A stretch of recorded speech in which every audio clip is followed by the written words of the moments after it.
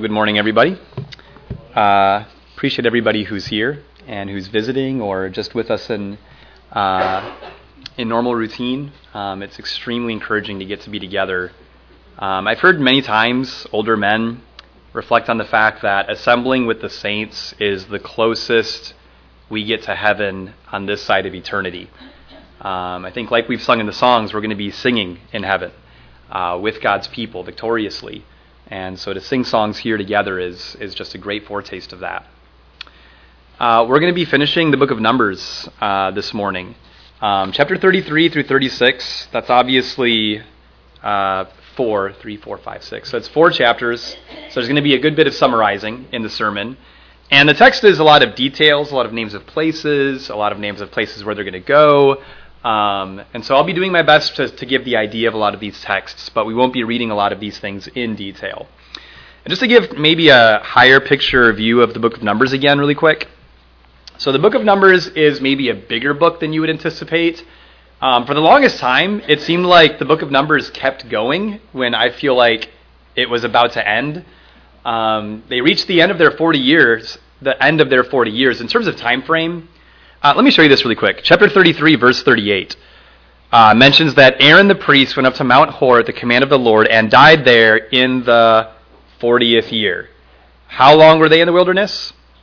40 years.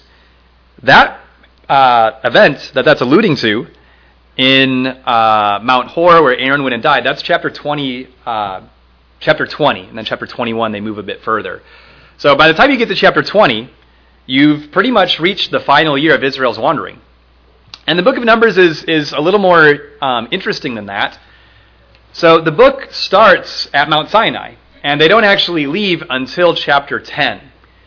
And the wandering in the wilderness period where they leave Sinai to get to the border of Canaan, that only takes place from chapter 10 through chapter 21. So the majority of the book of Numbers, they're actually not wandering at all. They're stopped at 2 locations. First 9.5 chapters, Mount Sinai. Chapter 22, all the way through where we are, they're at the plains of Moab, opposite Jericho. The promised land is right ahead of them, and that's where we saw in the scripture reading in verse 48 and 49. They're opposite Jericho. And if you remember in the book of Joshua, Jericho is going to be the first place where they're going to conquer when they actually go into the land on the other side. The book of Numbers is just such an incredibly diverse book. I think it might be, in my mind, one of the most diverse books of the entire Bible. It has genealogies, lists, laws of rituals, laws of festival days, laws of sacrifices. It has moral laws. It has narrative events. It has things anticipating the future, things prophetically. There's so much within the book of Numbers, and I hope that as we've studied through this book, your ability to grasp the richness of this particular book has been greatly broadened. I feel like through studying this, the tool set I have to value my relationship with God has grown greatly. So we're going to be, again, 33 through 36, and the first part of this is going to be looking back while also looking ahead. All of this is anticipating the promised land, or rather, the inheritance that God is granting them. But Ephesians chapter 1, something that I think is relevant to this is in Ephesians chapter 1, Paul prays that the Christians there could understand the glory of his inheritance in the saints, God's inheritance in the saints.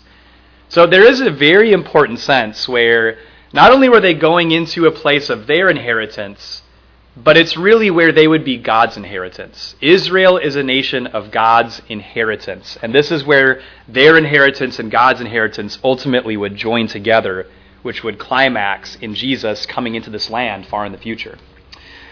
So, with anticipating the land, chapter 33 starts actually with a period of looking back on their journeys through the wilderness. So God records on the board here every place where they had been in the wilderness. Every single stop, every single location. And then he looks ahead to where they're going. And that's really where the rest of the book of Numbers is. Again, it's anticipating where they're about to go. So, in chapter 33, the first 2 verses just kind of summarize that in verse 1, these are the journeys of the sons of Israel by which they came out of the land of Egypt by their armies under the leadership of Moses and Aaron. Moses recorded their starting places according to their journeys by the command of the Lord. So again, this isn't just something that Moses, he didn't just have like a personal diary. This is something that God told Moses to do, is to record all of this within detail. Verse 3 through 15 is from Egypt to Sinai. And there's some places here that you'll recognize if you're familiar with the book of Exodus. That really constitutes chapter 15 through chapter 19 of the book of Exodus. So you'll notice in verse 15, they journeyed from Rephidim and camped in the wilderness of Sinai. So they're at the mountain. And then verse 16 through all the way 49 is the rest of their journeying until they finally arrive where they are presently, opposite Jericho in the plains of Moab. So I just want to think for a second, what's the value of God deliberately recording all of this? Like, we get it, right? If we've been reading our Bibles, let's say in a personal reading, we've seen them do their journeying. Why do we need this big reflection? Why does God want them not only to not forget the wilderness wandering, but also to have this pause where they remember it in complete detail? I think one of the lessons from this is it shows God's care, right? God has been with them for their entire journey. And if you just look at a quick verse 22, they journeyed from Rissah and camped in Kehelathah. What's the point of that location? Why did they go there? Why did they stop there? The point is, even if they couldn't understand it in the moment, once they arrive at their final location, we're able to see that each stop, as insignificant or as mundane as it may have seemed in the moment, was a part of a bigger puzzle that God was putting together. That although they may have stopped somewhere and faced some troubles or some weariness, in every stop, ultimately what they see is God was caring for them. God was with them. And every stop was a step along the way to the conclusion. And I think when we get to heaven, there's a sense where God will do this for us. Well, we will be able to see, if we've been faithful to the Lord, that every step of our life that God has used, each thing, whether we've realized it or not, everything we've endured in our life, every mundane day, every mundane moment, God's care was ultimately at work to bring us to our final destination. So I think it signifies something about the greatness of God's care, even in the intimate and even in the mundane. And it shows how important the beginning of the nation was to God, that he would record these things. So verse 50 through 56. So we read this in the scripture reading, but I want you to note something before we think about this again. Where is God placing Israel's perspective before they go in the land? Is he preparing them for economic success? Is he preparing them for just the wild abundance that they get to enjoy within Canaan? No, God is emphasizing the spiritual priorities, right? The point of Canaan wasn't so that Israel could become rich, which there would be points in their nation's history where they would become rich, but that wasn't the point. It wasn't that they would become a military power, although at times they did become a military power, like the life of David, the time of David. The point of Canaan, the only point of Canaan, was where God would dwell with his people. It is where God would fulfill a plan to redeem the world. And if that's not what Canaan was for, as in what the people were using it for, then they were troubled, they were punished, and ultimately driven out of the land by nations like Assyria and Babylon. So in verse 56, when he says, "And as I plan to do to them, so I will do to you," that happened. I've been reading Ezekiel just in my personal reading. And in Ezekiel, I've noticed again and again and again and again, God says to the people, "You have filled the land with innocent blood. The land is now filled with violence," which sounds a lot like Genesis chapter 6, when the flood was sent on the world. But it's a fulfillment of the warnings that God consistently gave. If you do the things that they were doing, if you do not listen to me, ultimately you are going to be eradicated out of the land. With that, verse 55. Were they to leave remnants of Canaan's culture and history in the land? Because in the book of Joshua doesn't end with the entire land of Canaan completely subdued. The book of Joshua ends where they've began to conquer it. God has fulfilled his promises, but God deliberately, after Joshua died, God deliberately left lands unconquered within Canaan. He deliberately left much of the territory needing to still be fought for, even after the death of Joshua, right? Were they to be content with what they got? Were they to be satisfied? No, they were to drive out all the inhabitants of the land. This was going to take a long time. It was going to take renewed zeal. It was going to need to take community efforts of people continuing to encourage one another. Not only were they going to have to drive out the inhabitants, which it seems as if they literally never did this, it never actually was fulfilled, but they were to destroy all their figured stones, all their molten images, all their high places, every single remnant of what Canaan was. They were to destroy it completely. Every little tool that was used for idolatrous purposes was to be eradicated and destroyed. Think about Mark chapter 4. Jesus, or rather God here, what does he say it's going to be like if they don't drive them out of the land in verse 55? It's going to be like thorns in their eyes. I don't know if you guys have experienced this, but my dad used to take me hunting for grouse, which are a little like small quail when I was a kid. And when I was a teenager, I didn't like a part of that hunting process because it wasn't like hunting deer where you sit in a comfortable stand for a while. Hunting grouse usually meant you take a shot, and if you hit it and it flies away or falls, you're going to have to trudge through some really, really, really thick bush to search for that bird, which is a small bird that is colored like everything else around you. And so a lot of times we hiked for hours in bush that's smacking your head, getting in your eyes. And as a teenager, I got really annoyed a lot of times with the nature of these hikes. But I think it's the idea of moving forward, growing is going to be a lot harder. And there will be a point where it will actually become impossible. And the only thing that will be left is diminishing, going backwards, and being destroyed. That's exactly what Jesus meant in Mark chapter 4, 18 through 19. I think it's no accident, as I've thought of this and studied it, that when Jesus speaks of a soil that has thorns, that I think it is the same idea. So Mark 4, 18 and 19, Jesus spoke of the seed sown among the thorns. He said, "These are the ones who have heard the word, but the worries of the world and the deceitfulness of riches and the desire for other things enter in and choke the word, and it becomes unfruitful." Did God equip Israel to be fruitful and to succeed?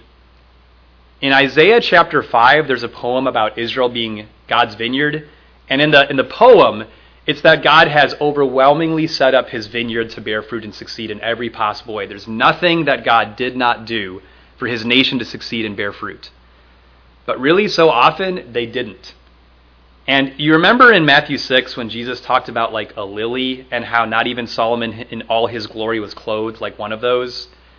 My opinion is that what Jesus was saying is that Solomon's kingdom and all of its riches and all of its might and all the peace that they had, the potential of what Israel was meant to be as God's people was hardly even marginally attained, even at Solomon's peak glory. Ultimately, the kingdom's glory was not realized until Jesus came, died on the cross, rose from the dead, and established his eternal kingdom. So, back to the parable in Mark chapter 4, 18 and 19. Is it a big deal to not be unfruitful?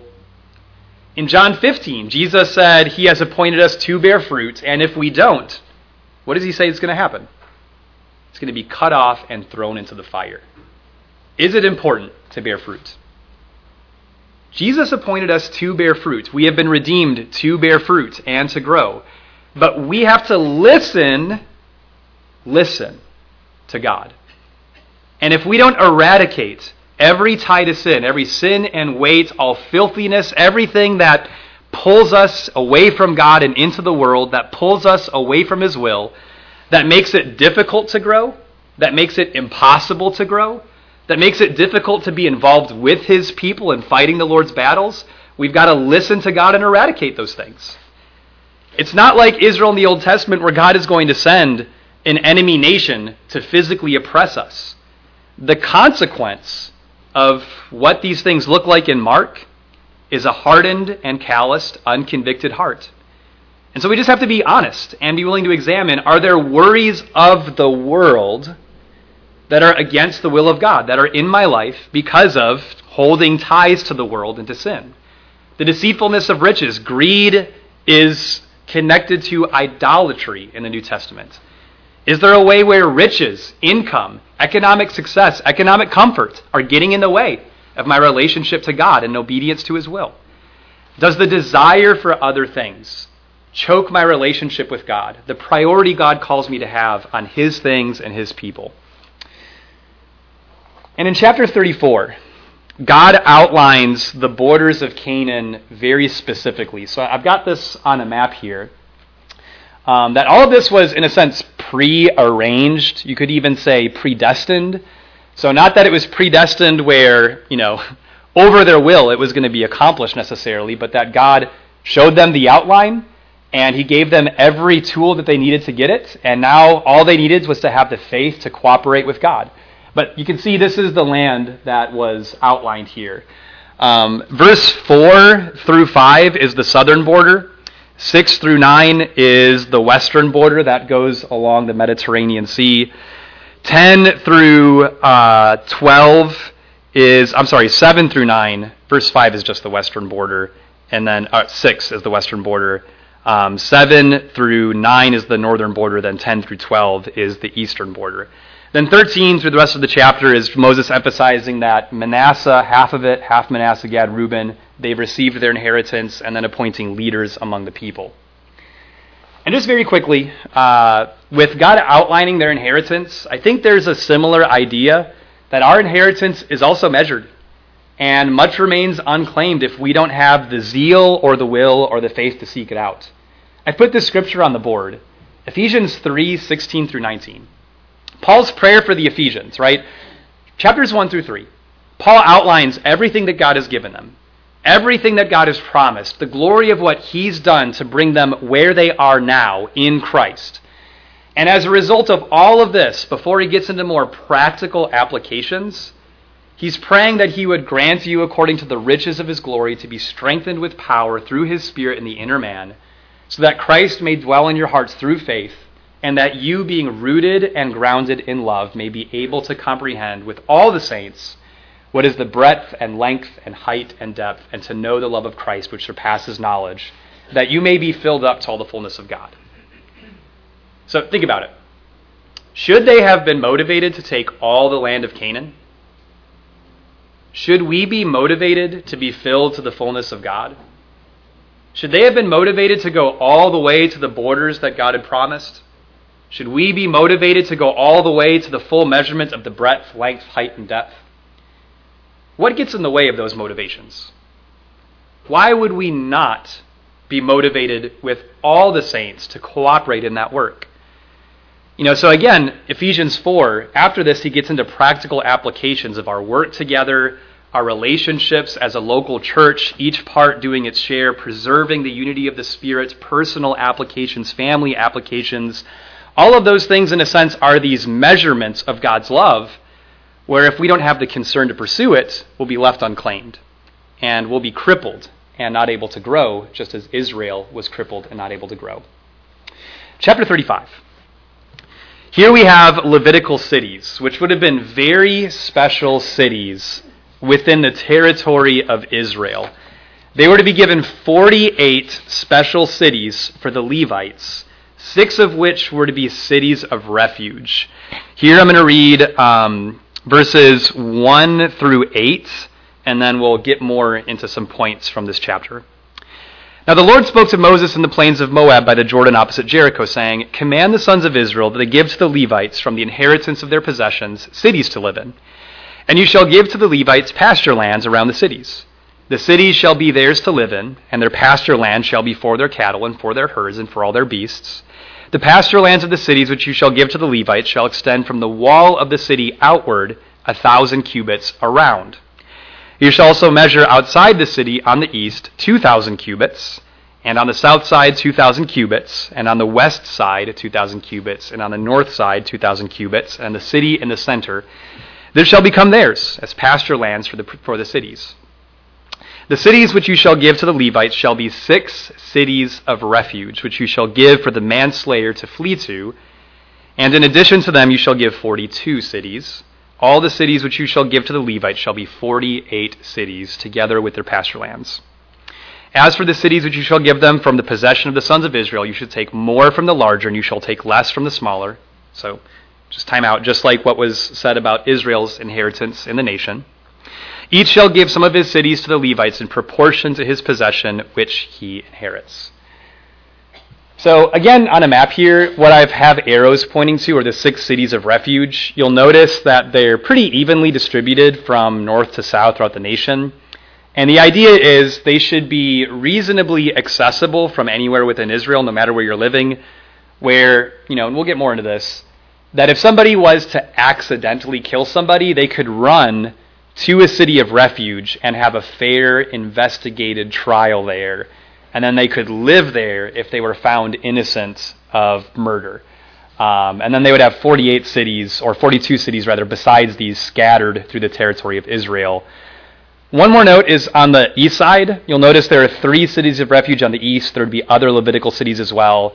And just as a side note, it shows God's approval that the eastern territories were approved of by God. It wasn't just something that Moses approved of, but God didn't really consider to be real territory. Again, that's just a side note, that God approved of what we just read of earlier in Numbers chapter 32. So, things to consider about the Levites before we get into the cities of refuge. What was the role of Levites? Because all priests were Levites, but not all Levites were priests. And at this time, there still would have been a very, very small number of priests, less than 10 priests, because Aaron and his sons in Leviticus had just been designated and ordained as priests. It's 40 years later, so there'd be a few more, but not very many. But there are thousands of Levites. Levites are not priests, although there are priests who must be Levites. Levites, I think, generally would be considered the teachers of God's word. They would have been the people that go throughout Israel and they teach God's law. They judge in problems related to God's law. You go to them for wisdom and counsel. And generally, they're to be the ones who uphold God's holiness within Israel. So with that, can you consider then the value of the fact that they're scattered throughout the entire territory of Israel? That every single tribe of Israel would have multiple Levitical cities? And that if the Levites were increasing in the land, that their presence would become more and more prominent? So I don't have this on the board, but Isaiah 32, 1 through 3, in a context in Isaiah that's looking forward prophetically, it says, "Behold, a king will reign righteously, and princes will rule justly.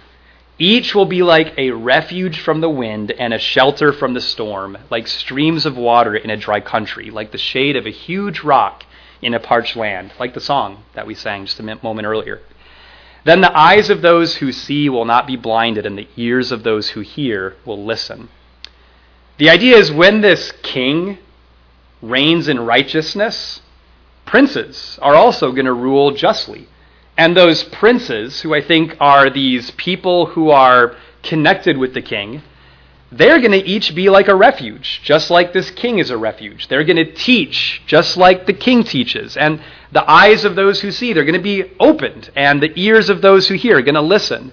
So again, there's a sense where we are in the world to be lights within the world. That as the Levites should be the people who teach God's law, who are a refuge, and who know God's justice, we as well are called to do the same in our role in the world around us. And the purpose of the COR, which is Cities of Refuge, was to ensure justice in cases of homicide. If guilty, a relative of the victim was actually to kill the person who had fled. You'll notice this, verse 19, "The blood avenger himself shall put the murderer to death." So the way that Israel's justice system worked, it was very fair in that these cities of refuge existed and that there would be a fair trial with multiple witnesses being required. But in verse 19, it wasn't that a Levite would execute the death penalty. It wasn't that a king or a ruler in the nation would execute the death penalty. It would be a family member of the deceased. They would actually be the ones to kill the murderer and avenge them. If innocent, though, interestingly, they were to live in the city of refuge until the death of the high priest. Look at verse 25. "The congregation shall deliver the manslayer from the hand of the blood avenger, and the congregation shall restore him to his city of refuge to which he fled, and he shall live in it until the death of the high priest who is anointed with the holy oil. But if the manslayer at any time goes beyond the border of his city of refuge to which he may flee, and the blood avenger finds him outside the border of his city of refuge, and the blood avenger kills the manslayer, he will not be guilty of blood, because he should have remained in his city of refuge until the death of the high priest. But after the death of the high priest, the manslayer shall return to the land of his possession. So there's a sense that I think is important within this. Jesus, in a sense, is our city of refuge. In him, we find atonement. In him, we have vengeance against sin, atonement for our guilt. And his death, in a great sense, has sealed our freedom, just as the death of the high priest would. Turn to Hebrews chapter 10. I do want to emphasize how I think all of these things are connected to some statements made in Hebrews chapter 10. Just that Jesus has given us a place of refuge where we're able to be innocent and dwell with him. But also a warning connected to Numbers 35. The warning in Numbers 35 is the land becomes defiled by the blood of the innocent. And no atonement can be made for any innocent blood that's shed in the land. The only way that blood can be atoned for is by the death of the guilty party. And we'll see that in Hebrews chapter 10 as well. Hebrews chapter 10, 19 through 25. Again, thinking about Jesus being our high priest. In him we have refuge. He's given us a place of refuge to flee to. Verse 19. Therefore, brethren, since we have confidence to enter the holy place by the blood of Jesus, by a new and living way which he inaugurated for us through the veil, that is, his flesh. And since we have a great priest over the house of God, let us draw near with a sincere heart and full assurance of faith, having our hearts sprinkled clean from an evil conscience and our bodies washed with pure water. Let us hold fast the confession of our hope without wavering, for he who promised is faithful. And let us consider how to stimulate one another to love and good deeds, not forsaking our own assembling together, as is the habit of some, but encouraging one another, and all the more as you see the day drawing near. Again, verse 19 through 22, that through Jesus, through his blood, we have a place of refuge, that we have freedom, that we are pardoned, in a sense that we are atoned for and redeemed, but that like Israel, we'll see in chapter 36, was concerned with preserving their inheritance. We, in the same way, through this place of refuge, need to encourage each other to stay in the place where we've been given refuge. Because remember, what would happen if they stepped out of that city when the high priest hasn't died yet? What was the blood avenger allowed to do? What if we step out of the boundaries of our place of refuge in Christ? What if we abandon Jesus? What is God authorized to allow to happen? When God says you are in him, atoned for, redeemed, there is no condemnation for those who are in Christ Jesus. But what about if we abandon him? Verse 26. Jesus' blood must be held in reverence. And so again, innocent blood cannot be atoned for. Verse 26. For if we go on sinning willfully after receiving the knowledge of the truth, there no longer remains a sacrifice for sins, but a terrifying expectation of judgment and the fury of a fire which will consume the adversaries. Anyone who has set aside the law of Moses dies without mercy on the testimony of 2 or 3 witnesses. And that's the law set up in Numbers 35. Verse 29, how much severer punishment do you think he will deserve who has trampled underfoot the Son of God? And notice this, related to the idea of blood and that blood must be avenged. And has regarded as unclean the blood of the covenant by which he was sanctified, and has insulted the Spirit of grace. For we know him who said, vengeance is mine, I will repay, and again the Lord will judge his people. It is a terrifying thing to fall into the hands of the living God.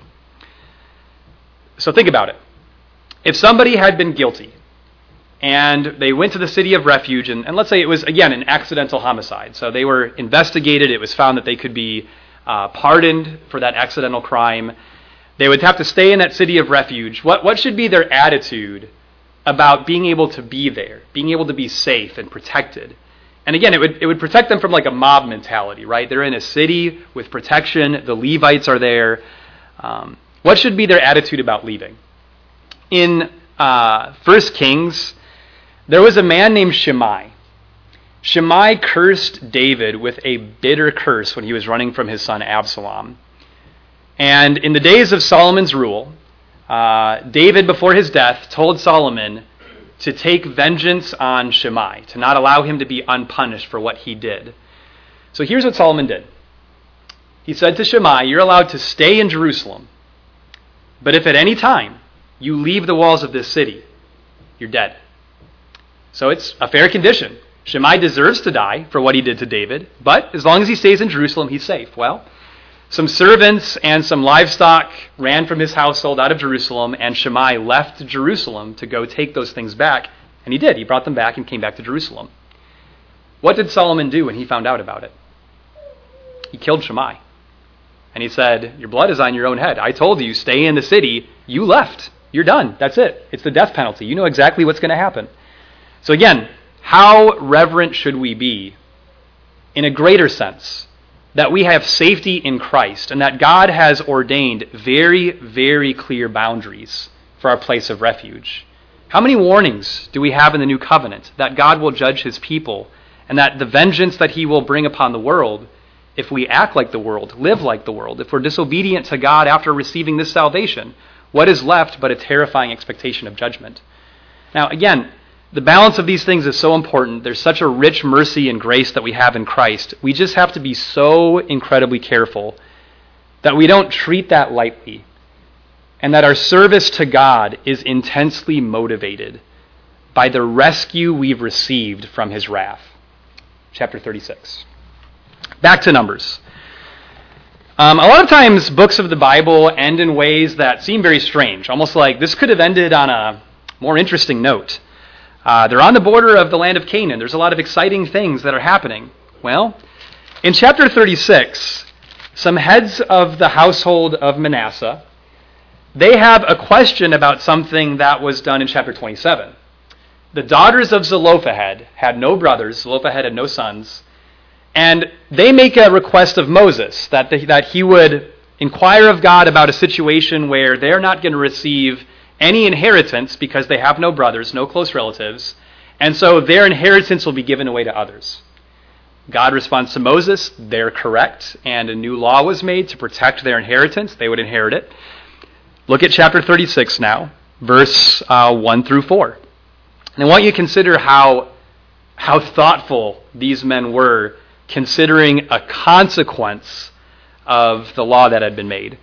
The heads of the father's household of the family of the sons of Gilead, the son of Machir, the son of Manasseh, the families of the sons of Joseph, came near, spoke before Moses and before the leaders, the heads of the father's household of the sons of Israel. And they said, the Lord commanded my Lord to give the land by lot to the sons of Israel as an inheritance. And my Lord is commanded by the Lord to give the inheritance of Zelophehad, our brother, to his daughters. Again, that's chapter 27. But if they marry one of the sons of the other tribes of the sons of Israel, their inheritance will be withdrawn from the inheritance of our fathers and will be added to the inheritance of the tribe to which they belong. Thus it will be withdrawn from our allotted inheritance. Notice this in verse 4. When what happens?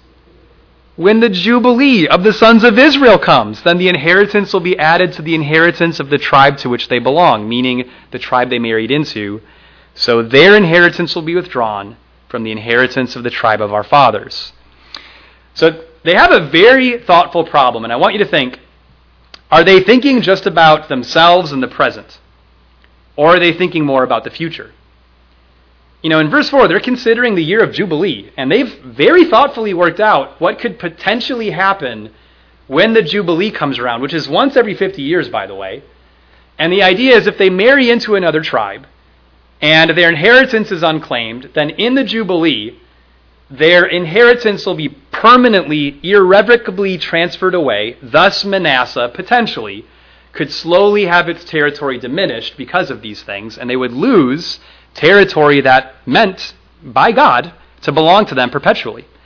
So notice verse 5. Then Moses commanded the sons of Israel, according to the word of the Lord, saying that the tribe of the sons of Joseph are right in their statements.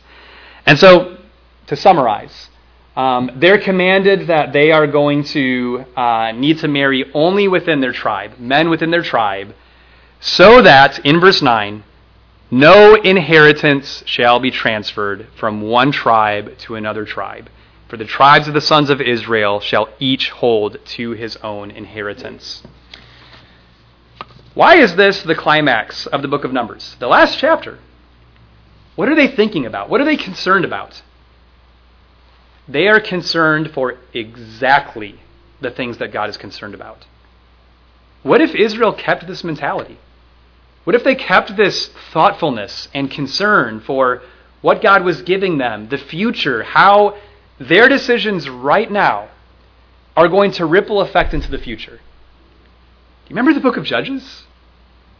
Was the nation in the book of Judges properly concerned about the ripple effect of their decisions on the future? Absolutely not. So again, what impact would it have on the nation if as a whole they maintained this kind of concern? And this is what Israel had as their perspective going to the land of Israel. And just their thoughtfulness to inquire. I want you to think, how often did Jesus teach in a way that demanded inquiry?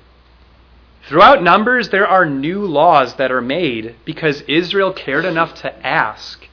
Do you remember in Numbers chapter 9, the Passover? There were some people who were unclean and they approached Moses saying, hey, the time of the Passover's come, but we can't participate. Is there some kind of is there anything God can do where on some level we can participate with Israel?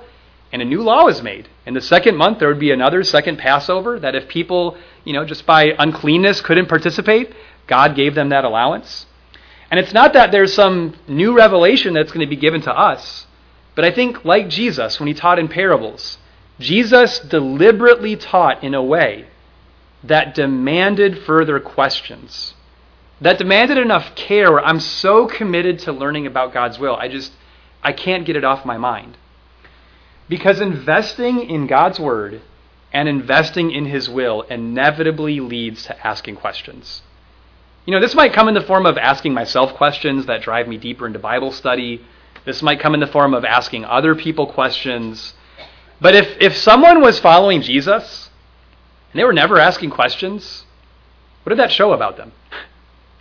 They weren't that invested, or they weren't really listening to what he was saying, because again, with parables, Jesus was deliberately teaching in a way where you would get nothing from his teaching if you didn't ask and seek further inquiry, right? So it's not only that they're concerned about the future, it's that they're concerned enough to ask questions. And if somebody is this invested in God's will in such a personal way and with concern for the future and my place in God's kingdom, that inevitably leads to spiritual growth and preservation. Colossians 2, verse 3 says that in Christ, in him, are hidden all the treasures of wisdom and knowledge. So again, we've talked about this before, but with personal applications, even the most practical ones in the New Testament, ultimately there's still principles that if I hear it and do nothing with it, there's a degree of wisdom I'm never going to discover. That I'm never going to get what God is trying to give me spiritually in my inheritance in Christ because I don't have the investment to seek it out, to ask questions, to pray for wisdom, that God give it generously and without reproach. I do want you to turn to Colossians 3, 1 through 4. Part of the foremost commandment, Hear, O Israel, the Lord is one. You shall love the Lord your God with all of your heart, your strength, your soul, and your mind. And what does it really mean to serve God with all our mind? When you turn to Colossians 3, and I think an angle of this relates to Numbers 36. Colossians 3, 1 through 4. Therefore, if you have been raised up with Christ, keep seeking the things above, where Christ is, seated at the right hand of God. Set your mind on the things above, not on the things that are on earth. For you have died, and your life is hidden with Christ in God. When Christ, who is our life, is revealed, then you also will be revealed with him in glory. The heads of the household of Manasseh, were they setting their mind on the things in the wilderness or on the things of their inheritance in the future? Were they concerned about the troubles they had faced in the past and embittered by those things or frustrated by how long it had taken? Or were they joyfully looking forward to being where God had been leading them all along and that they were right on the brink of being in that place? I think there's a sense where the heads of the household of Manasseh, they were setting their mind on things above. Things not realized presently, but things that were indefinitely promised to them. Where do you set your mind? What consumes you?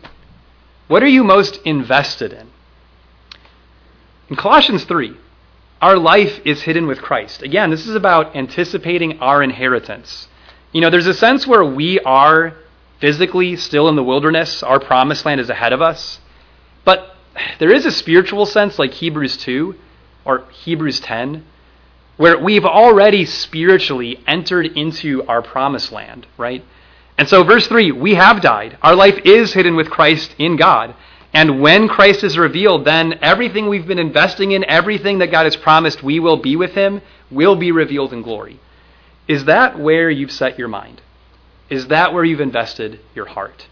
I think the book of Numbers challenges us to be more thoughtful, to be more invested, and to have more concern for preserving where we are in God's kingdom, growing in the boundaries of where we are in his kingdom, and seeking to be everything that God has promised we can be if we have the faith and the zeal, the care to seek it.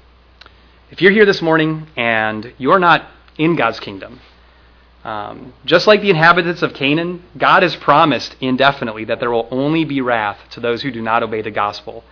We can question that, we can be upset about that, but the reality cannot be changed, right? As set that it is that Christ is ruling, it is set that God will take vengeance on those who do not obey his Son. And so I'd appeal to you. Don't let time go by without obeying that gospel, being made right with God, and inheriting a permanent position within his kingdom.